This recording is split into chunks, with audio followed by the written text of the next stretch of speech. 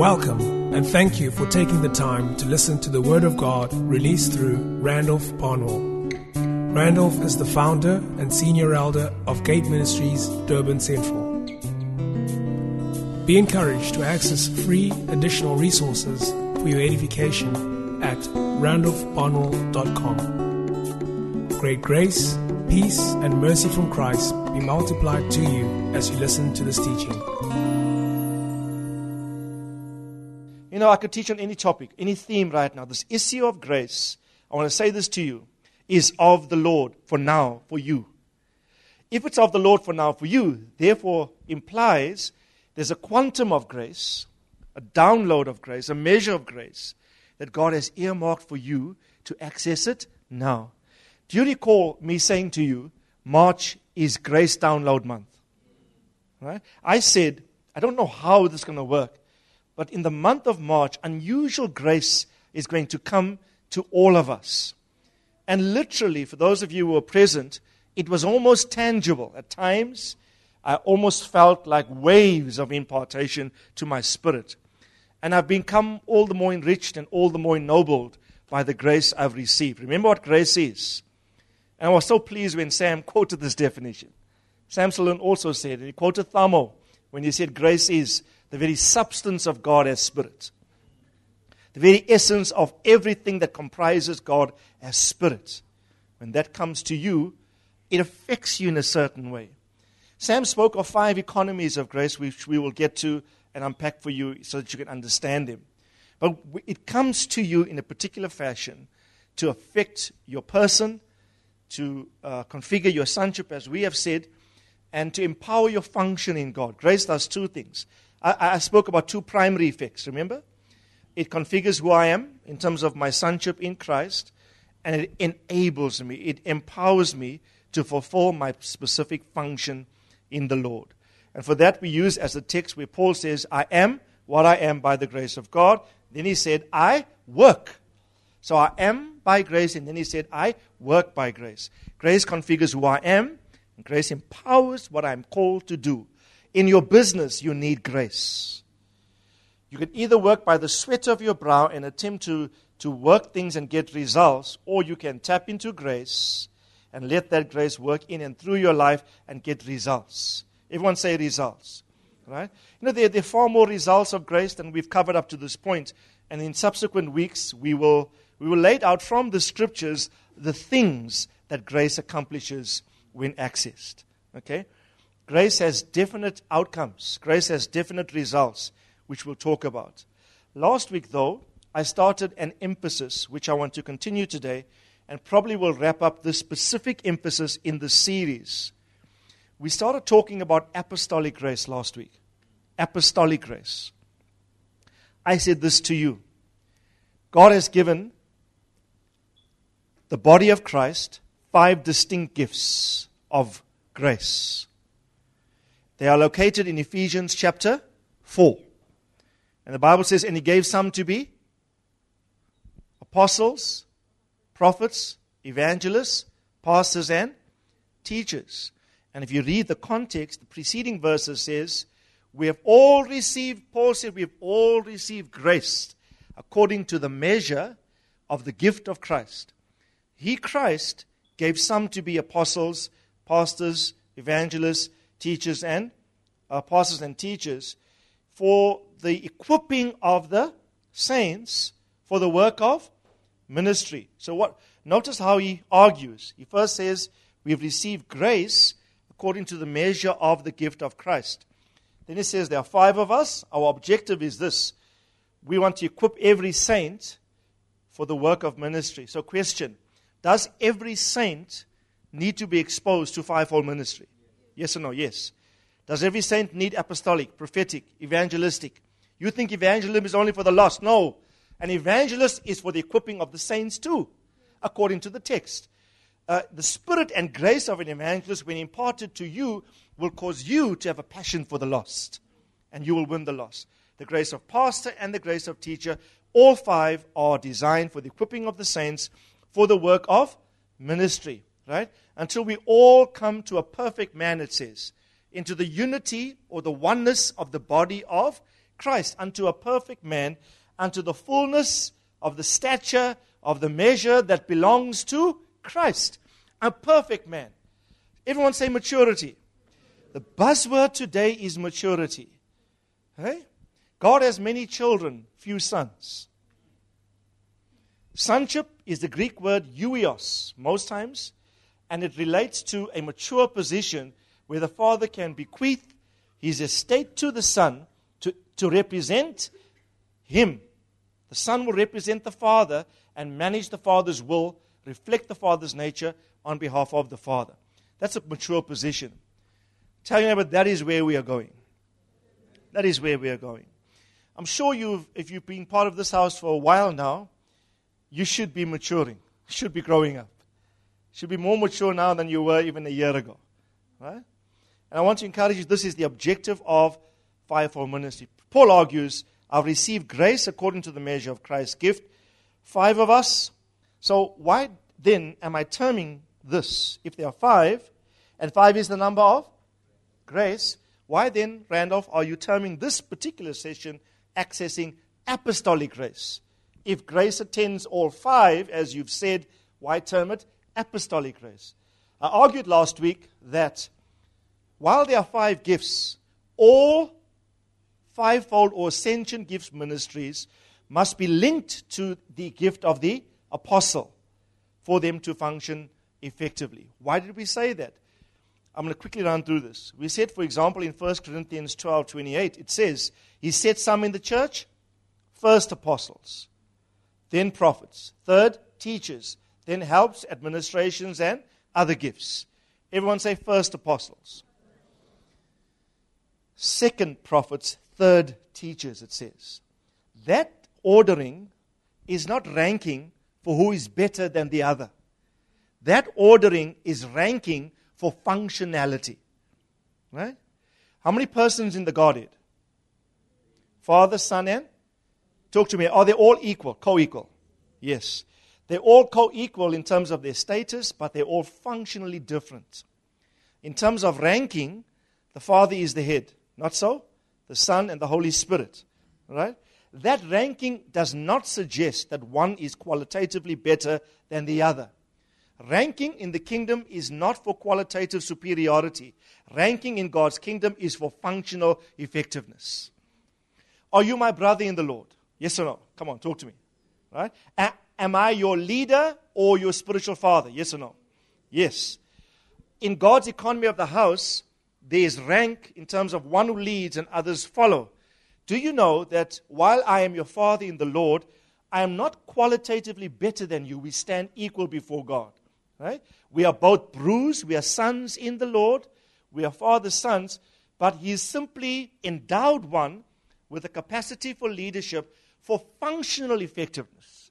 If you neglect the protocol of God for how He works, and not according to the one that God has placed over you, the necessary honor and accord, the function of God is aborted. Okay? So it's purely for functional effectiveness. So it says, He set some first. Everyone say first. Protos, first in order, rank, time, and place in the Greek it says. So first, apostles, second, prophets, third, teachers, and then other helps, etc. Then we read something that's very important. In Ephesians, I think it's 2:20, if I'm not mistaken. Just put up on the board, Luke. It says, and also Ephesians 3:5, but Ephesians 2:20 first, says the following. We are built on what? Come on, talk to me. We are built on? You know, this might sound like a theological lecture to you. You're saying, Randolph, I have severe needs at home. You come and talk about apostles. I'm here to inform you. Listen to me.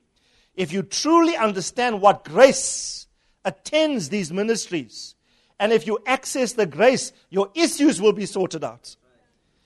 It's a matter of what? How does God come to me? Who would like a personal meeting with the Lord tonight? Come on.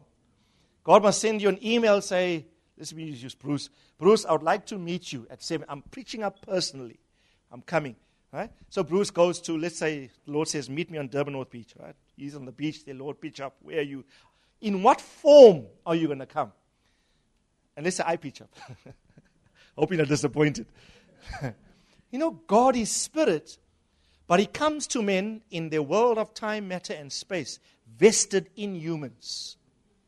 That's why when the Christ came, nobody recognized his coming. Only Mary, Joseph, a few wise men, Simeon, Anna. Right? The entire religious establishment in the day of Christ, in the New Testament, was totally oblivious to the greatest coming of God to the earth. Because he came in a way not expected. He came as a frail baby, not born in a kingly palace, born in a dirty manger. The way God comes to you might offend you. But it's God coming to you. Right? So don't think that we are deifying men. Listen carefully. When we speak highly of leaders like the way we do, let me just allay your fears. We are not worshiping men. We are not placing demigod status on men. Or we are recognizing, we are saying, this is the way he comes to me. This is the manner God comes to me. Okay? Paul said to the Galatians in Galatians 4, when I came to you, you received me as an angel of God, even as Christ himself. The Galatian context received Paul as Christ himself. So apostles and prophets, watch, having built on the foundation of apostles and prophets, Christ Jesus being the cornerstone. Apostolic ministry provides a foundation together with the prophetic, solid foundation. And then 3 verse 5 is important. Who would like to know mysteries here? Quickly. You want to know the mysteries of God? Want to decode your Bible? Want to move past the blur? Want a spirit of understanding must come into me so I can see things clearly? Do you know to whom God has revealed mysteries? To who? It says, as it has now been revealed to who? To holy apostles. In other words, not ordinary apostles, because there are many fly-by-night apostles on the earth today. Not everybody who has a card saying apostle so-and-so is an apostle. Please be very careful. Be guarded. Not everyone who carries the title is authentic. Right? In fact, if you belong to our circles, all of the men to whom we relate to as apostles, with Thamo being the primary one in our circle, and others that he exposes us to, like the men that ministered to us this week, all of them are even totally against the use of the term apostle so-and-so. When they introduced themselves, they said, I am Thamo Naidu. I am Sam Solin. My name is John Alley. I am Joseph Matera. Right? You only use a title when you have insecurities. When you know who you are in Christ, call me what you want. When you pray to Jesus, do you bend the knee and say, oh, apostle of the heavens? Hey? When you talk to him, although if the book of Hebrews says that he's the apostle and high priest of our faith, says it, he is an apostle. Hebrews tells us Jesus is apostolic. Tell your neighbor, Jesus is apostolic. It refers to him as the apostle, but when we talk to him, I like to jibe, particularly when we travel in Africa. This is rife in Africa, the insistence of titularity. Bishop and title. It's not wrong to use those terms, but when you insist upon them to how people relate to you, it tells me you yourself are insecure in what you are. Right? And so I would joke to them, when you pray to the Lord, do you call him Apostle Jesus? Jesus likes his name. That's why we call him Jesus. We should like our names as well. So we introduce ourselves as Randolph. I'm Randolph. So I'm Randolph Barnwell by the name. Tell your neighbor his name is Randolph. Anybody here, young or old, has permission to call me by that name. Because I know in your heart, if there's a spirit of respect and honor, I don't need the title to affirm that. It's not about titles. It's about the position of your heart. Amen? So it says, for example, mysteries are revealed to holy apostles and prophets in the Spirit. So the Holy Spirit, let me just say this. You have no choice in the matter. This is how God works. He sovereignly decided my mysteries in the Scriptures will be decoded to a configuration that I will set in the earth called apostles and prophets. That is why I believe, if you see 1 Corinthians 12:28, if apostles are first, and if Ephesians 2:20 says they are foundational, then all of the other subsequent gifts like prophets, evangelists, pastors, and teachers must all be apostolic, must all be connected to an authentic apostolic grace. Not so? Do you remember Simon the sorcerer in the book of Acts? Do you remember that story? He got saved under whose ministry? Under Philip. Remember? Philip went to Samaria. By what ministry was Philip? What was he? According to the fivefold. Philip was an evangelist. So Simon, who dealt in wicked magic arts, divinity, was saved under his ministry. But do you know the Bible says when the apostles at Jerusalem heard what was happening in Samaria, the Bible said they sent, I think it was Peter and John, down to see what was happening. When Peter and John came there, they looked at Simon and said to him, "You are in the gall of bitterness and in the bonds of iniquity. Repent of your sin." Why did they say that? Remember, he offered them money to receive the gift of praying for people in the Holy Spirit. Do you know the eyes of the evangelist could not discern that, but the eyes of the apostolic prophetic picked it up immediately. Right? Who loves apostolic prophetic? You know, many people do not. You know why? Anything, I want to say this as a witness over this house. When you come into an apostolic prophetic environment, you can't hide for too long. You can't hide for too long. That is why in Ephesians 4 it says it's intent on perfecting you. You can hide and do whatever you want to in many contexts. But apostles love Jesus. They are holy apostles and prophets, to whom mysteries have been revealed in the Spirit. The intent is to make sure that what we build in terms of our lives, but particularly within church corporate structure, is biblical, is by design. So they bring us back to the blueprint. Okay? I'm taking too long to summarize what we did last time. But I think it's of the Lord. Okay? Listen to me. So then, watch. If apostolic grace, or grace generally, attends apostles together with prophets, these two have a unique partnership in the Bible, by the way. You always see these two together, apostles and prophets. Okay? For example, it says, when Babylon finally falls, who rejoices? It says, and the apostles and prophets rejoice at the fall of Babylon. Right? They're passionately concerned that the purposes of God be fulfilled in the earth. So, they exist today, by the way, brethren. They exist today. I read a text to you in Romans 5, or 1 verse 5. Paul says he's given us grace and apostleship. Just look it up. Remember? Everyone say grace and apostleship. So, do you want grace? Right? He's talking as an apostle, we have received grace and apostleship to do what? What's the objective? What's the outcome?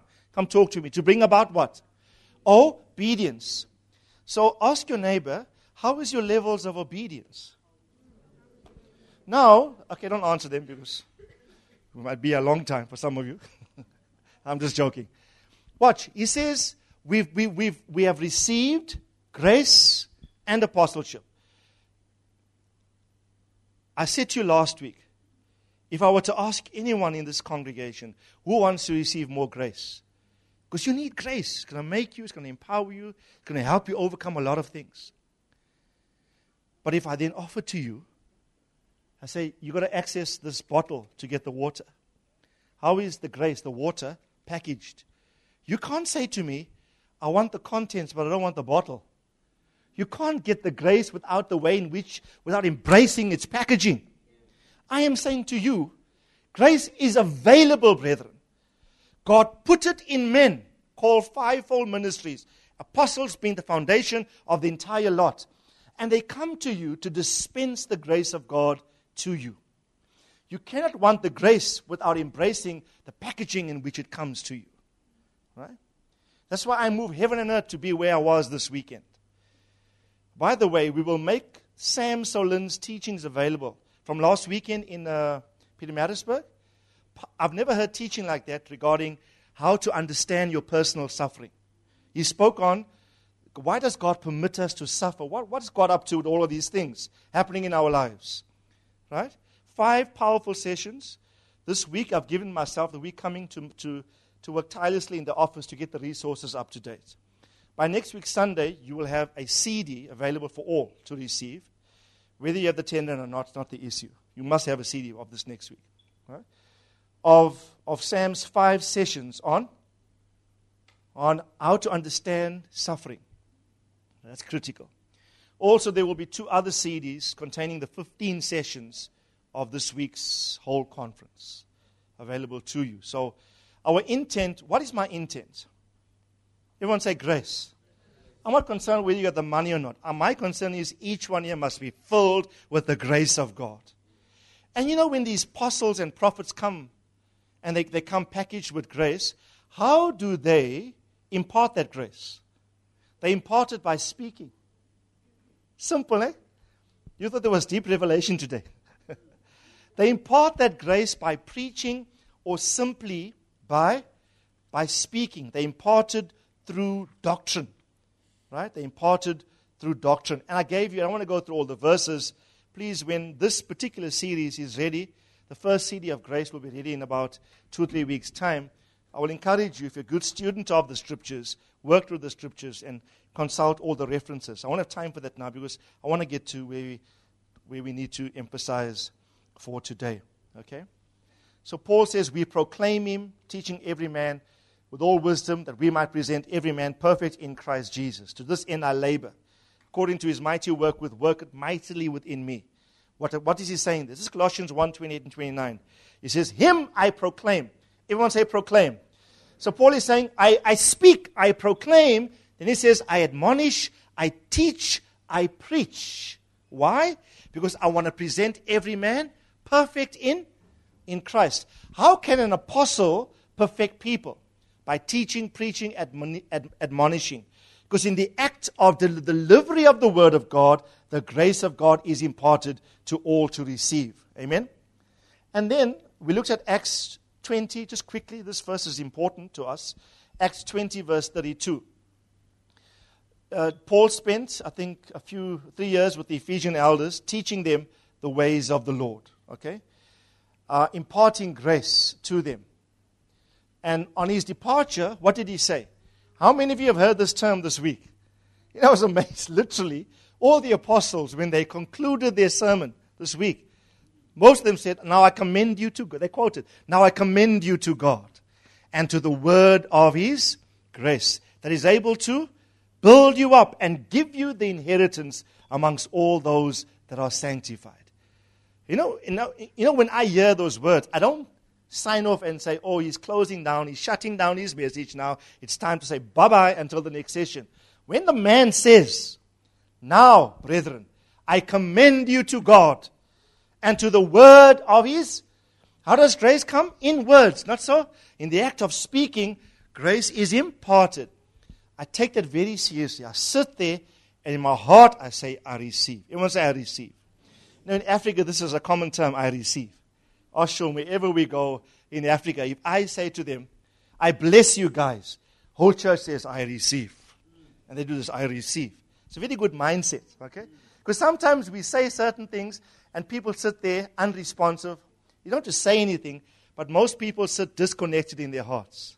So tell your neighbor we receive. Okay?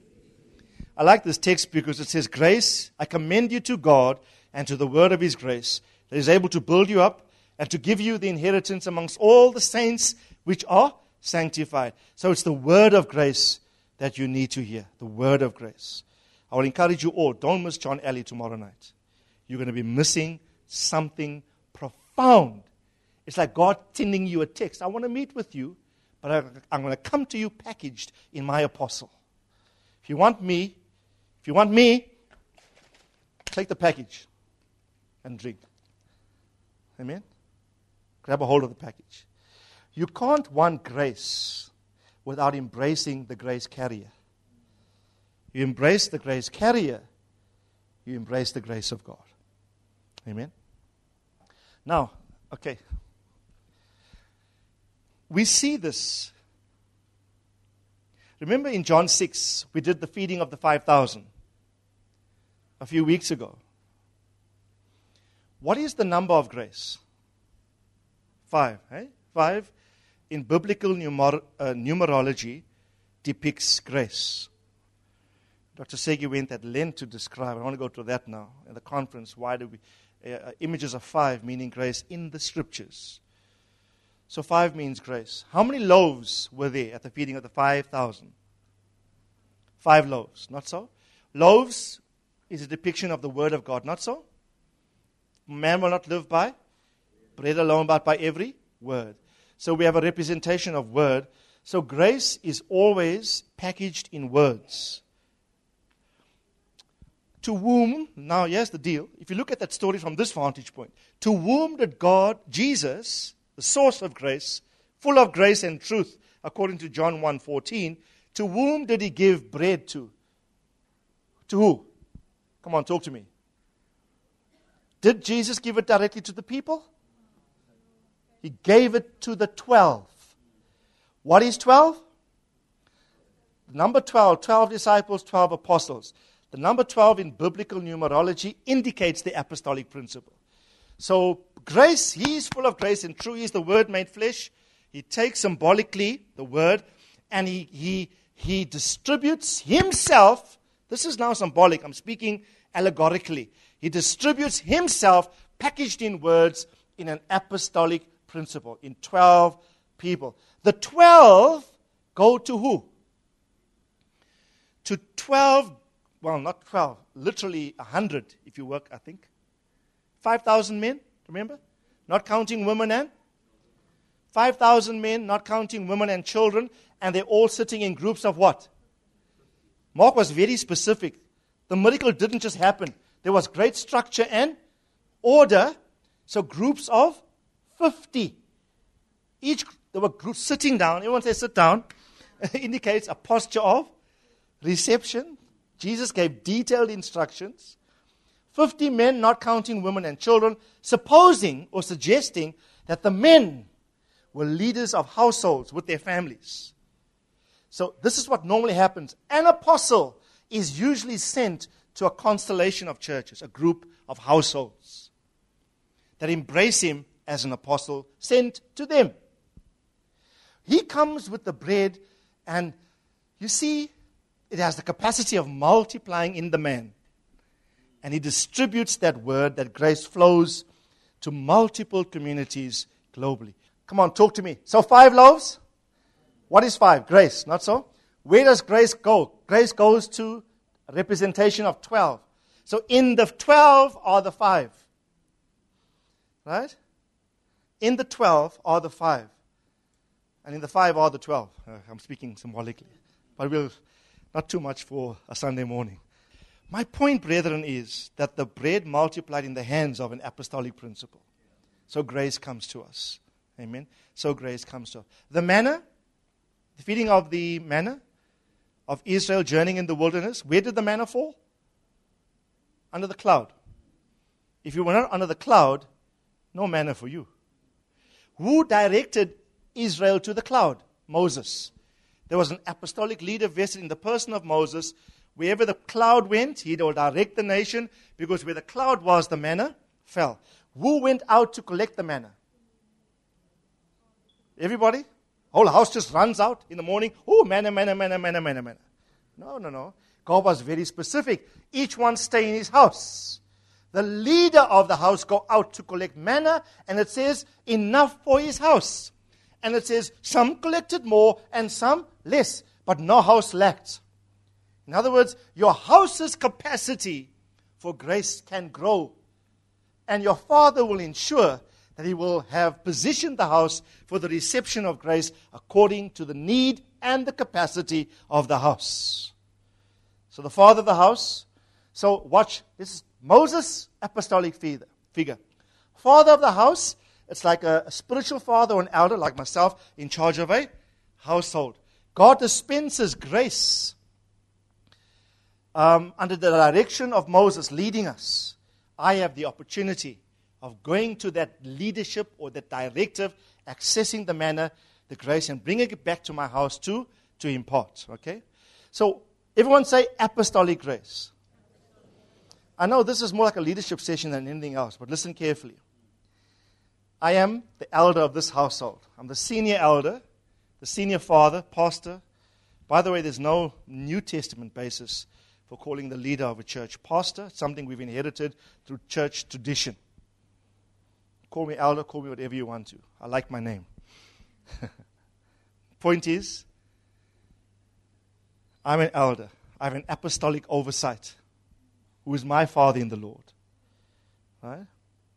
I access apostolic grace from that. I come to you, my sons in the Lord, and I distribute grace that I've received through the Word. Everyone say through the Word.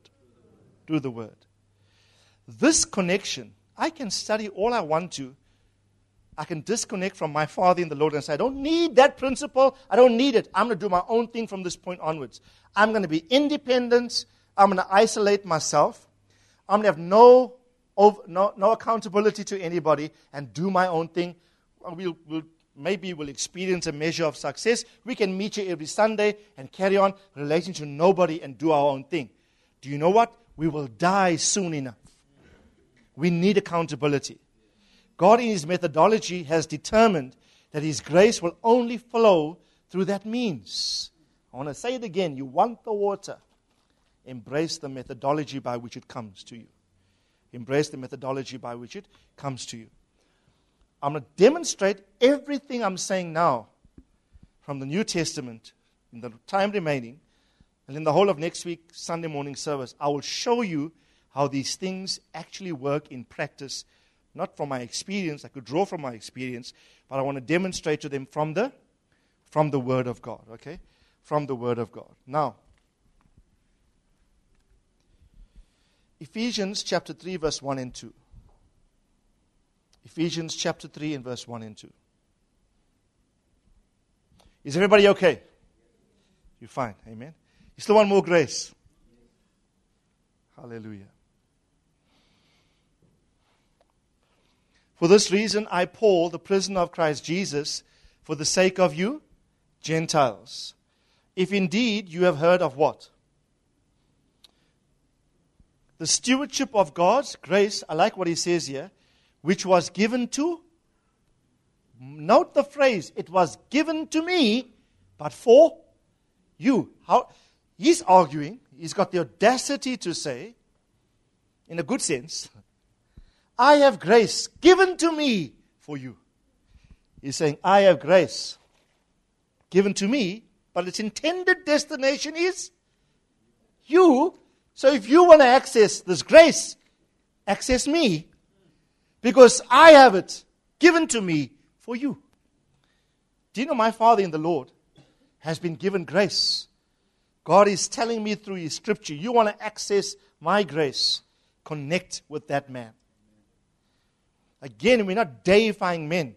We are observing protocol of the kingdom. It's a methodology by which God's word works. And God is sovereign in these instances. He didn't confer with any man. How would you want it if God had conferred with you? My son, I have huge grace for you. How would you like it? God says, no, I've decided that. I've put it in 5 distinct expressions of my gift, myself, my person to you. If you access that person, and I'll talk later to what protocols govern your relationship with the person that has received the grace for you to maximize the grace transfer. What must your position and attitude be toward that? Okay? I'll talk more to that later. Right? So I move heaven and earth to be close to my grace carrier. He's living in another city. But any opportunity to be in the same environment as him, I will make it my priority. Why? I don't worship a man. I want Christ. I want Christ. But He's come packaged in human vessels. I want the bread of heaven. I want the bread of heaven. Grace given to Him with me in mind. If you want to paraphrase that, for my context, grace given to Thamo Naidu for Randolph Barnwell. For you, then I'm the leader, the elder of this local house. Grace given to Randolph Barnwell, but intended for Rita. Intended for Jolene. Intended for Brad's. Priscilla. Grace. Everyone say grace. all I want to, if I go to a conference, is to access grace. All I want to is when I go to a special meeting. When I sit there, like on Monday evening, I will sit in the meeting. My mind works like this. I've made a lot of sacrifice to get to this meeting. My whole intent in supporting the meeting, God, I want you. In your wisdom, you've packaged it in human vessels. Your grace is going to make me the better son of God. Your grace is going to empower all that you've called me to do. I want your grace. I will respect the means by which you've sovereignly chosen to package it in. Amen? So I want this grace. Ask your neighbor, how badly do you want it? Some of you here let me prophesy to some of you. I know your personal circumstances here, many of you in the house. Some of you moved heaven and earth to get to Johannesburg this week. You literally made huge sacrifices. Let me say, God will reward you. You might be in need right now. Prophesy to your needs will be well met, more than what above you were able to. My heart was so moved when Matthew was so insistent, my eldest son. He's studying in Cape Town. He had a last assessment on Thursday. So he could only fly up after I said to him, if you fly up, we can only get a late flight for you. We're going to pick you up late in the evening. You're going to be here for one day, whole day Friday, and half the day Saturday. You're going to have to fly back again. You're only going to be here for half the conference. Just rather stay there. You can get the CDs. We'll make sure you hear the sermons. And he was so passionate. He said, no, I have to be there. I want this grace. Right? I was moved by Sam's anecdotal reference to how that any father will empower his son to rule in the earth. He gave us a powerful, you'll hear it when you hear the message. A father must empower his children to rule on the earth. So he said to us, his kids run I forget what they were involved in, but he literally said to them, whenever you take anybody out for lunch at that particular McDonald's, you'll hear the details of the reference. I can't remember all the fine details. He said to them, and if there's anybody on that table that can't afford a burger, you pay for them. You rule. You reflect Father in your world. You pay the bill. But what does he do as a father to the son that he's instructing the son to do in his world? What must he do? Provide the means, the money. I'll provide the means for you. I don't want you in any of your contexts to act like an orphan. You have a father that will sufficiently resource you to take care of the needs of your world. It's a powerful principle. So Matthew paid his own fare coming up. He literally had, I think it was, 1.7 or something?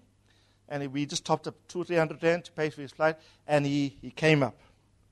It was the last money he had. This is my testimony. It's the last bit of, and you know, two boys, my two eldest sons are living together, studying there, and they always have needs. Whenever that phone of mine rings, I know what's it for. Okay, Dad, we need petrol, this, that, right? And I'm thinking, hey, come. You saw this out, we'll pick you up. So after we went to our town, we picked him up. He got back. He spent the whole day, Friday and Saturday. Then on Friday evening, the Lord moved my heart in two instances. The Lord said to me, it was so vivid in my mind. The Lord said to me, the Lord said we must give Matthew all the money back that he incurred to get here in the first place as a demonstration of how the Father views him. But he's using us as parents to demonstrate his nature as Father to him. And so Saturday morning, we woke him up and we said, I said this to him, because you've prioritized kingdom ways and your love for God, and you've made sacrifices to get here. Now the Lord says, the money you've incurred to get here, He's given you back, and we gave him, and a bit more. We gave him as a blessing of an indication that no sacrifice that a son makes to access grace will be overlooked by the Father, and the Father will position himself to resource the Son sufficiently to do his business in his domain. Okay? I want to say that to all of you. The things that the sacrifices you make to access grace are not really sacrifices. Not really sacrifices. You are building up a legacy within your heart and mind in your whole life. You know, one of the most powerful ways of responding to grace and to access more grace is by giving financially. We don't manipulate anybody to give. Manipulation, we don't even mention finance most of the time. But when you understand grace, your natural, reciprocal response to it will be to honor it financially. So now, tell your neighbor, expect huge downloads of grace. I will teach on finance in this series because you can't talk about grace without talking about money, but we're going to do it biblically, not to manipulate anybody. If you feel manipulated, don't respond. But if you respond out of conviction, out of understanding, the Lord will meet you. 2 Corinthians 9:8 says, in the context of giving, he says, and God is able to make all grace abound to you, so that you at all times, at all occasions, will abound unto every good work. Amen? Apostles, let me get to the message. I haven't got to the message yet. Okay, we'll do it in the next 15 minutes or so. Here's what I really want to say to you this morning. Apostles are not over anything, hierarchically. They're literally under everything. The Bible calls them a foundation, built under, and foundations, to my knowledge, are never seen. If you see a foundation in the building you're in, get out of the building. Okay? Foundations are not meant to be seen. That's why, remember what God said to Abraham, I will make you a father of many nations. The word make, in both Hebrew and Greek, the Greek is titemai, which means I will place you as a foundation strategically to uphold everything. So no real father, even a father over the family, while you're the head of the house, hierarchically you're not literally on top. You're the strength, upholding and undergirding everything. Similarly with apostolic fathering. Here's where I really want to get to. Is Paul an apostle or not? Yes or no? He is. But every time he speaks apostolically, he speaks fatherly. When we come to you, we don't stand in the office of our ministerial gifts per se. Like if I stand before you now, I regard myself as a teacher in terms of fivefold. I know I'm a teacher at heart. But when I stand before you, I don't stand as, the mighty teacher is standing before his students. No, I'm standing before you as a father speaking to my sons. Yes, the grace configuration of the measure of Christ's gift in me will manifest didactically in terms of a teaching order. Right? But when I come before you, I don't relate to you as specifically fivefold ascension gift calling. What I should be doing biblically is to relate to you as a father in the Lord. The reason why I'm saying this, here's a key. If you forget everything else, here's a key that you must understand today. Key is this. Every person needs a spiritual father. You don't need a pastor per se. You don't need an apostle. You need someone that will father you as a son in the Lord. That person, like in terms of this household, will be me. But I have apostolic oversight to whom I relate. To apostles and other prophets within our circles, they decode mysteries of God. I'm connected to that grace. I receive of that grace. I come to my 50, and I distribute the bread and the fish. And the needs, your personal needs, are taken care of through accessing the grace of God. The Father-Son model is the hope for the church today. The church is far too businesslike. We have more CEOs running churches than fathers. Leadership needs to be fatherly, not businesslike. Right? Because God is the father of the families. In fact, the constitution of the church is not really institutional. It's familial. It's family. The church, the house of God, is a oikos. The word house, Greek oikos, means family. Tell your neighbor we are family. Right? This is the family of God. And all families are headed by fathers, which I suggested are really underpinning everything as a foundation. Note the following references, brethren. Let me read to you a few references in this regard. I'm going to quickly run through them because of time. 1 Timothy 1 verse 2. 1 Timothy 1 verse 2. To Timothy, what? My true child in the faith. Watch. Grace, peace, mercy, and peace from God our Father and Jesus Christ our Lord. Is Timothy his son in the Lord? Yes or no? Yes. Father stands, an apostle, but he says, you're my child. I'm an apostle, but I speak to you as a father in Christ. In the father-son economy, watch, grace flows most efficiently and efficaciously. It's most efficient and most efficacious in terms of its transfer if the quality of relationships between the one who has the grace and the one receiving the grace is one of father and son. Everyone say father and son. This is an extremely important point. So you want more grace? I ask people. Yes, we want more grace. I say, do you have any recognizable apostle to whom you relate that you, because God has packaged His mystery, His grace, His doctrine in these? Yes or no? Yes. Okay.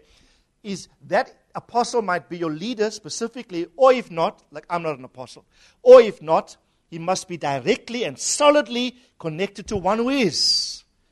Right? And he can draw grace from that person. You will see it over and over again in the New Testament. I want to say this again very quickly and very importantly. The most efficient flow of the transfer of the grace of God in any relationship is maximized or amplified when that relationship is one of father and son. Grace flow is maximized in that culture. Right? You can receive grace from anyone that's not your father, by the way, just to bring some balance. Like for this weekend, we received grace from John Alley. We received grace from Matera, from Dr. Segi. He's not our father in the faith, but our Father in the Lord has positioned those graces within our sphere, and so we've accessed them. I've accessed grace from Dr. Segi in a huge way in the past 10 years as an apostle of Christ in our city, and from other grace gifts in the city of Durban as well. But my primary grace flow transfer comes from my father in the faith, Apostle Tamo Naidu. Okay? So, notice, my true child. Tell your neighbor, be a true child. There's a disposition in Timothy that says, I'm the genuine thing. I'm not fake. I'm a good son, a pure son. Then Paul says to him, if that is your position, grace, mercy, and peace from God our Father and the Lord Jesus Christ be to you. Notice again, 2 Timothy 1:2. 2 Timothy 1:2. To Timothy, my beloved son, grace, mercy, and peace. The true child, I like this, by the second book, becomes the beloved son. In 1 Timothy, he writes to Timothy as a true child. By the time he writes his second epistle, Timothy now is a beloved. Something happened. The quality of the relationship went from almost what was technical to now what was really heart-driven. You are now my, it's similar like the Lord, the Father saying of Jesus, you are my beloved Son in whom I am well pleased. You know what really hit home to me? John Alley said the following. He said, many people are aware of the theory of fathers and sons, but very few walk into the heart relationship of the dynamic. Amen? So tell your neighbor, open your heart. I want now this entire church, if you're going to access a quality of grace, your connection must not just be theoretical anymore. Your connection to Renee, both Renee and I were fathers over you, must not just be, oh, we're here, we'll honor you. It must be from the heart. If you want grace, the quality of the relationship will determine the degree of the strength of flow of grace to you. Amen? A true son will always honor fathers. Fathers in turn will honor their sons. And we want to commit to you both, Renee and I, commit to the house, that we will literally we will not spare anything and not hold back anything that we believe will be beneficial to all of you. As far as our resources can dictate, we will hold back nothing to position ourselves to be a blessing to you. Our hearts are wide open. I'll tell you, neighbor, so your heart must also be wide open. I'll show you the scriptures next week. I don't have time for that because of time. Just one or two more. Titus 1 verse. Titus was also one of Paul's strategic sons in the faith. Titus was like a bishop or an elder. I'll talk more about that.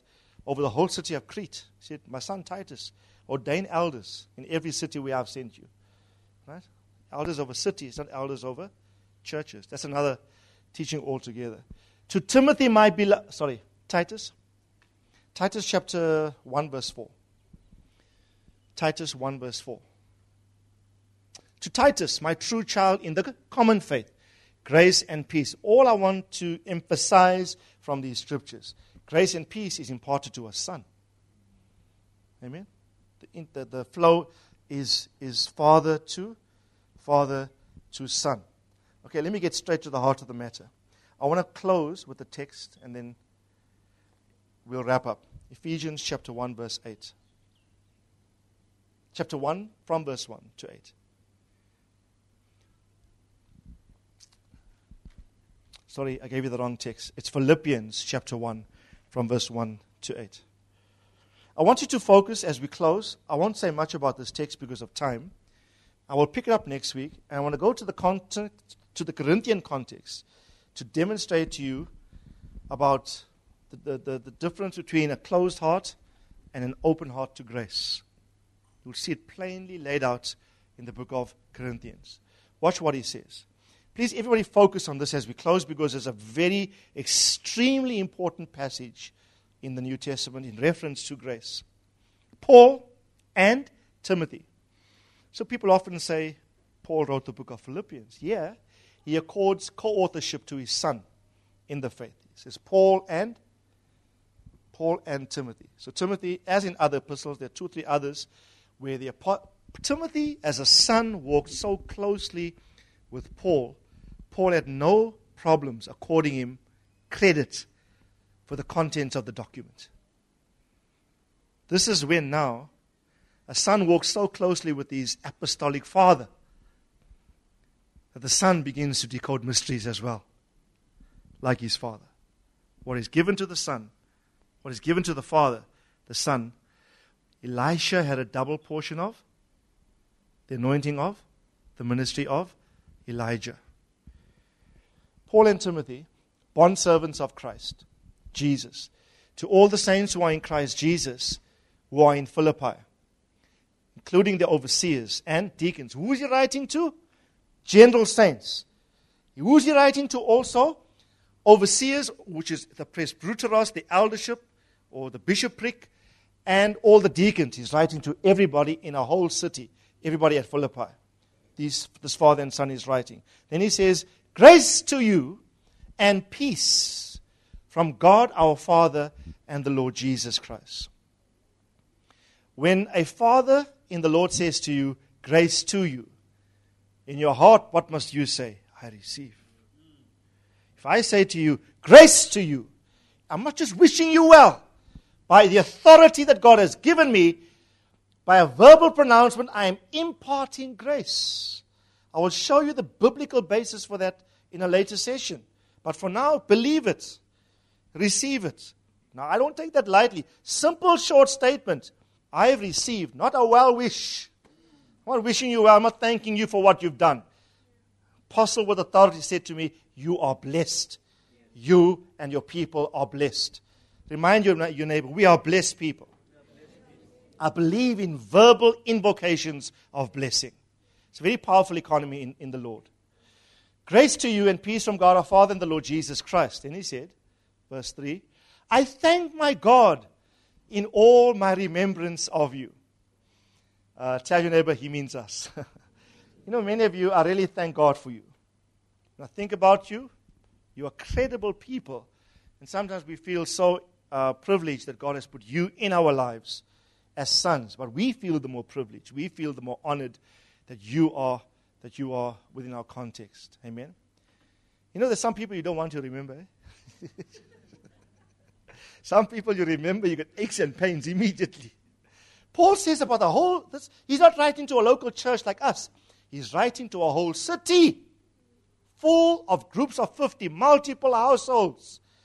He's saying, when I think of you guys at Philippi, and you'll see why in a moment, he says, I thank God The moment anybody from Philippi enters my mind, my hands go up. Thank you, Lord, for those people. He's talking as a father. So why did the Philippians have such a profound impact in the heart of Paul and Timothy? Always offering prayer with joy in every prayer for you all. In view of what? In view of your participation in the gospel, he says, from the first day of my ministry, even up to the present, you guys have partnered in a sense. The word is koinonia. You've joined with me intimately. How do they do this?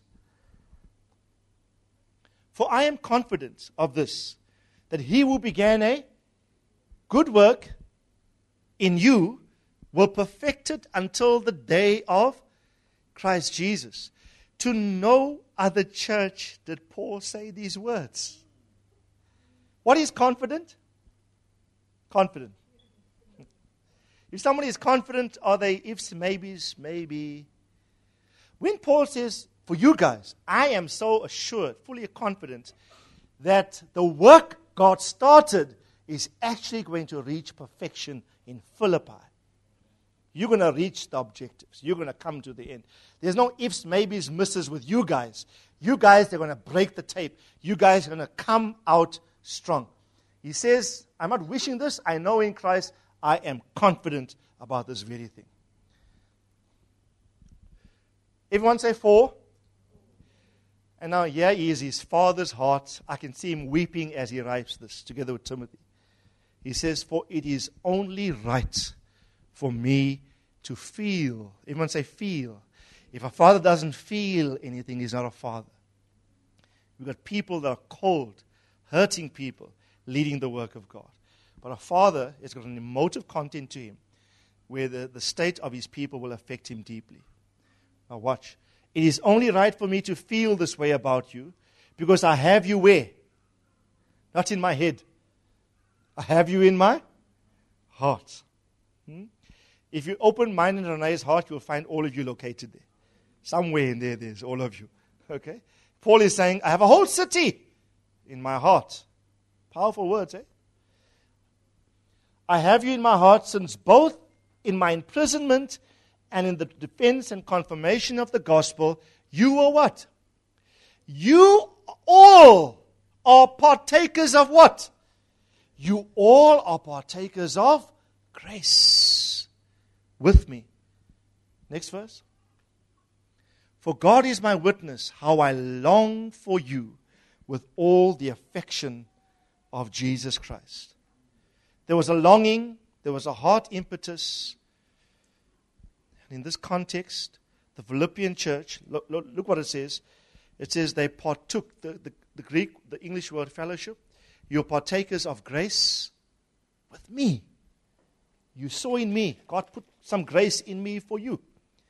And you guys, not just now and then, watch, here's the challenge to all of you. Not just fleetingly, not in your highs and in your lows. He said from the first day of the gospel, even up to now, you are partakers of grace with me. I am confident that he who began a good work in you, hey, you're going to break the tape. All your personal prophecies will come to pass. The destiny of God for your life at Philippi will come to pass. Can the church at Philippi access the grace of God without Paul? No. Grace given to me for you. The King James Version of the Bible, just put that up in King James Version. I think we have a King James Version on there. Says it slightly differently, verse 7. Verse 7 in the King James says, you all, watch, are partakers of what? My grace. Grace was given to me, and all of you recognized it, and you said, what God has packaged in that individual, I want. Right? So ask your neighbor, well, how bad do you want it? I'll tell them, stay connected. Stay connected. To disconnect from grace is to disconnect from God. You are a partner with grace. He said, you are partners of the grace of God given to me. To the Ephesians, he says, this grace was given to me for you, Gentiles, the Ephesians. And I pray that the grace of God given to authentic men of God will be given to you. You know why this is so important? Do you know that you in your world are meant to be full of grace? As much as Thamo Naidu is a grace carrier, as much as Randolph Barnwell is a grace carrier, you, the recipients of grace, are grace carriers too. Tell your neighbor, you too are a grace carrier. And when you go into the business, when you go into your workplace, at school, you students, you like Jesus, you must say, I am full of grace. And I can distribute grace wherever I am. Because how do I impart life? I impart life by speaking. And the words I speak are full of life. The words I speak are spirit, the component of which is grace. The words I speak are spirit and life. First Adam was a living soul, but the last Adam, Jesus Christ, and therefore me, his son, I'm in the same order. Wherever I go, I'm a life-giving spirit. But for you to give a life-giving spirit, what must your spirit be saturated with? Grace. Spirit of grace must fill your spirit with grace. Open your mouth. You release words full of grace. And the people that hear you receive the grace. One last scripture. 2 Corinthians 4:15. You'll see this clearly laid out. For all things are for your sakes. Paul says everything that happens is for you. And he makes this statement so that the grace which is spreading to more and more people will cause the giving of thanks to abound to the glory of God. Tell your neighbor, grace is spreading. All things are for your sake, so that you too, when you become the recipients of grace, you are now going to spread this grace, and the life of God will affect your world. You'll become a messenger of Christ, a representation of Christ in your world. And when people see you in the world, they will say, wow, this person working at this institution is the grace of God personified here. You can be the grace of God in your workplace. At your school, Lisa. Guess what? That school is so rich because you are there. That school is rich because grace is present. I want to say, tell you now, spread the grace. But you can't spread grace you haven't accessed. Spread the grace. The whole intent, listen carefully. Paul is saying all things are for your sake. All the grace given to me is intended for you as a destination. I submit to you today that you will be graceful and that you will impact your world with grace. Let me read the same text from the NIV. I don't think we have NIV. Just check. Not the NIV, the New International Revised Version as we close. All things are for your benefits, and grace is reaching more and more people. Grace is reaching more and more people. Stand with me. Lift your hands to the Lord. Lift your hands to Him. Have an attitude, I receive, I receive, I receive, I receive. Something, it's intangible, I can't hold it. It's called the grace of God, the Spirit of God. It's going to make me who I am. It's going to cause me to be effective. All my needs will be well taken care of. The grace of God given to men.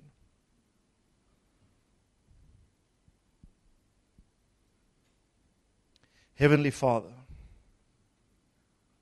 we receive your grace. I know that you are here. And I can really feel the Lord standing, walking among us. I know that you are here.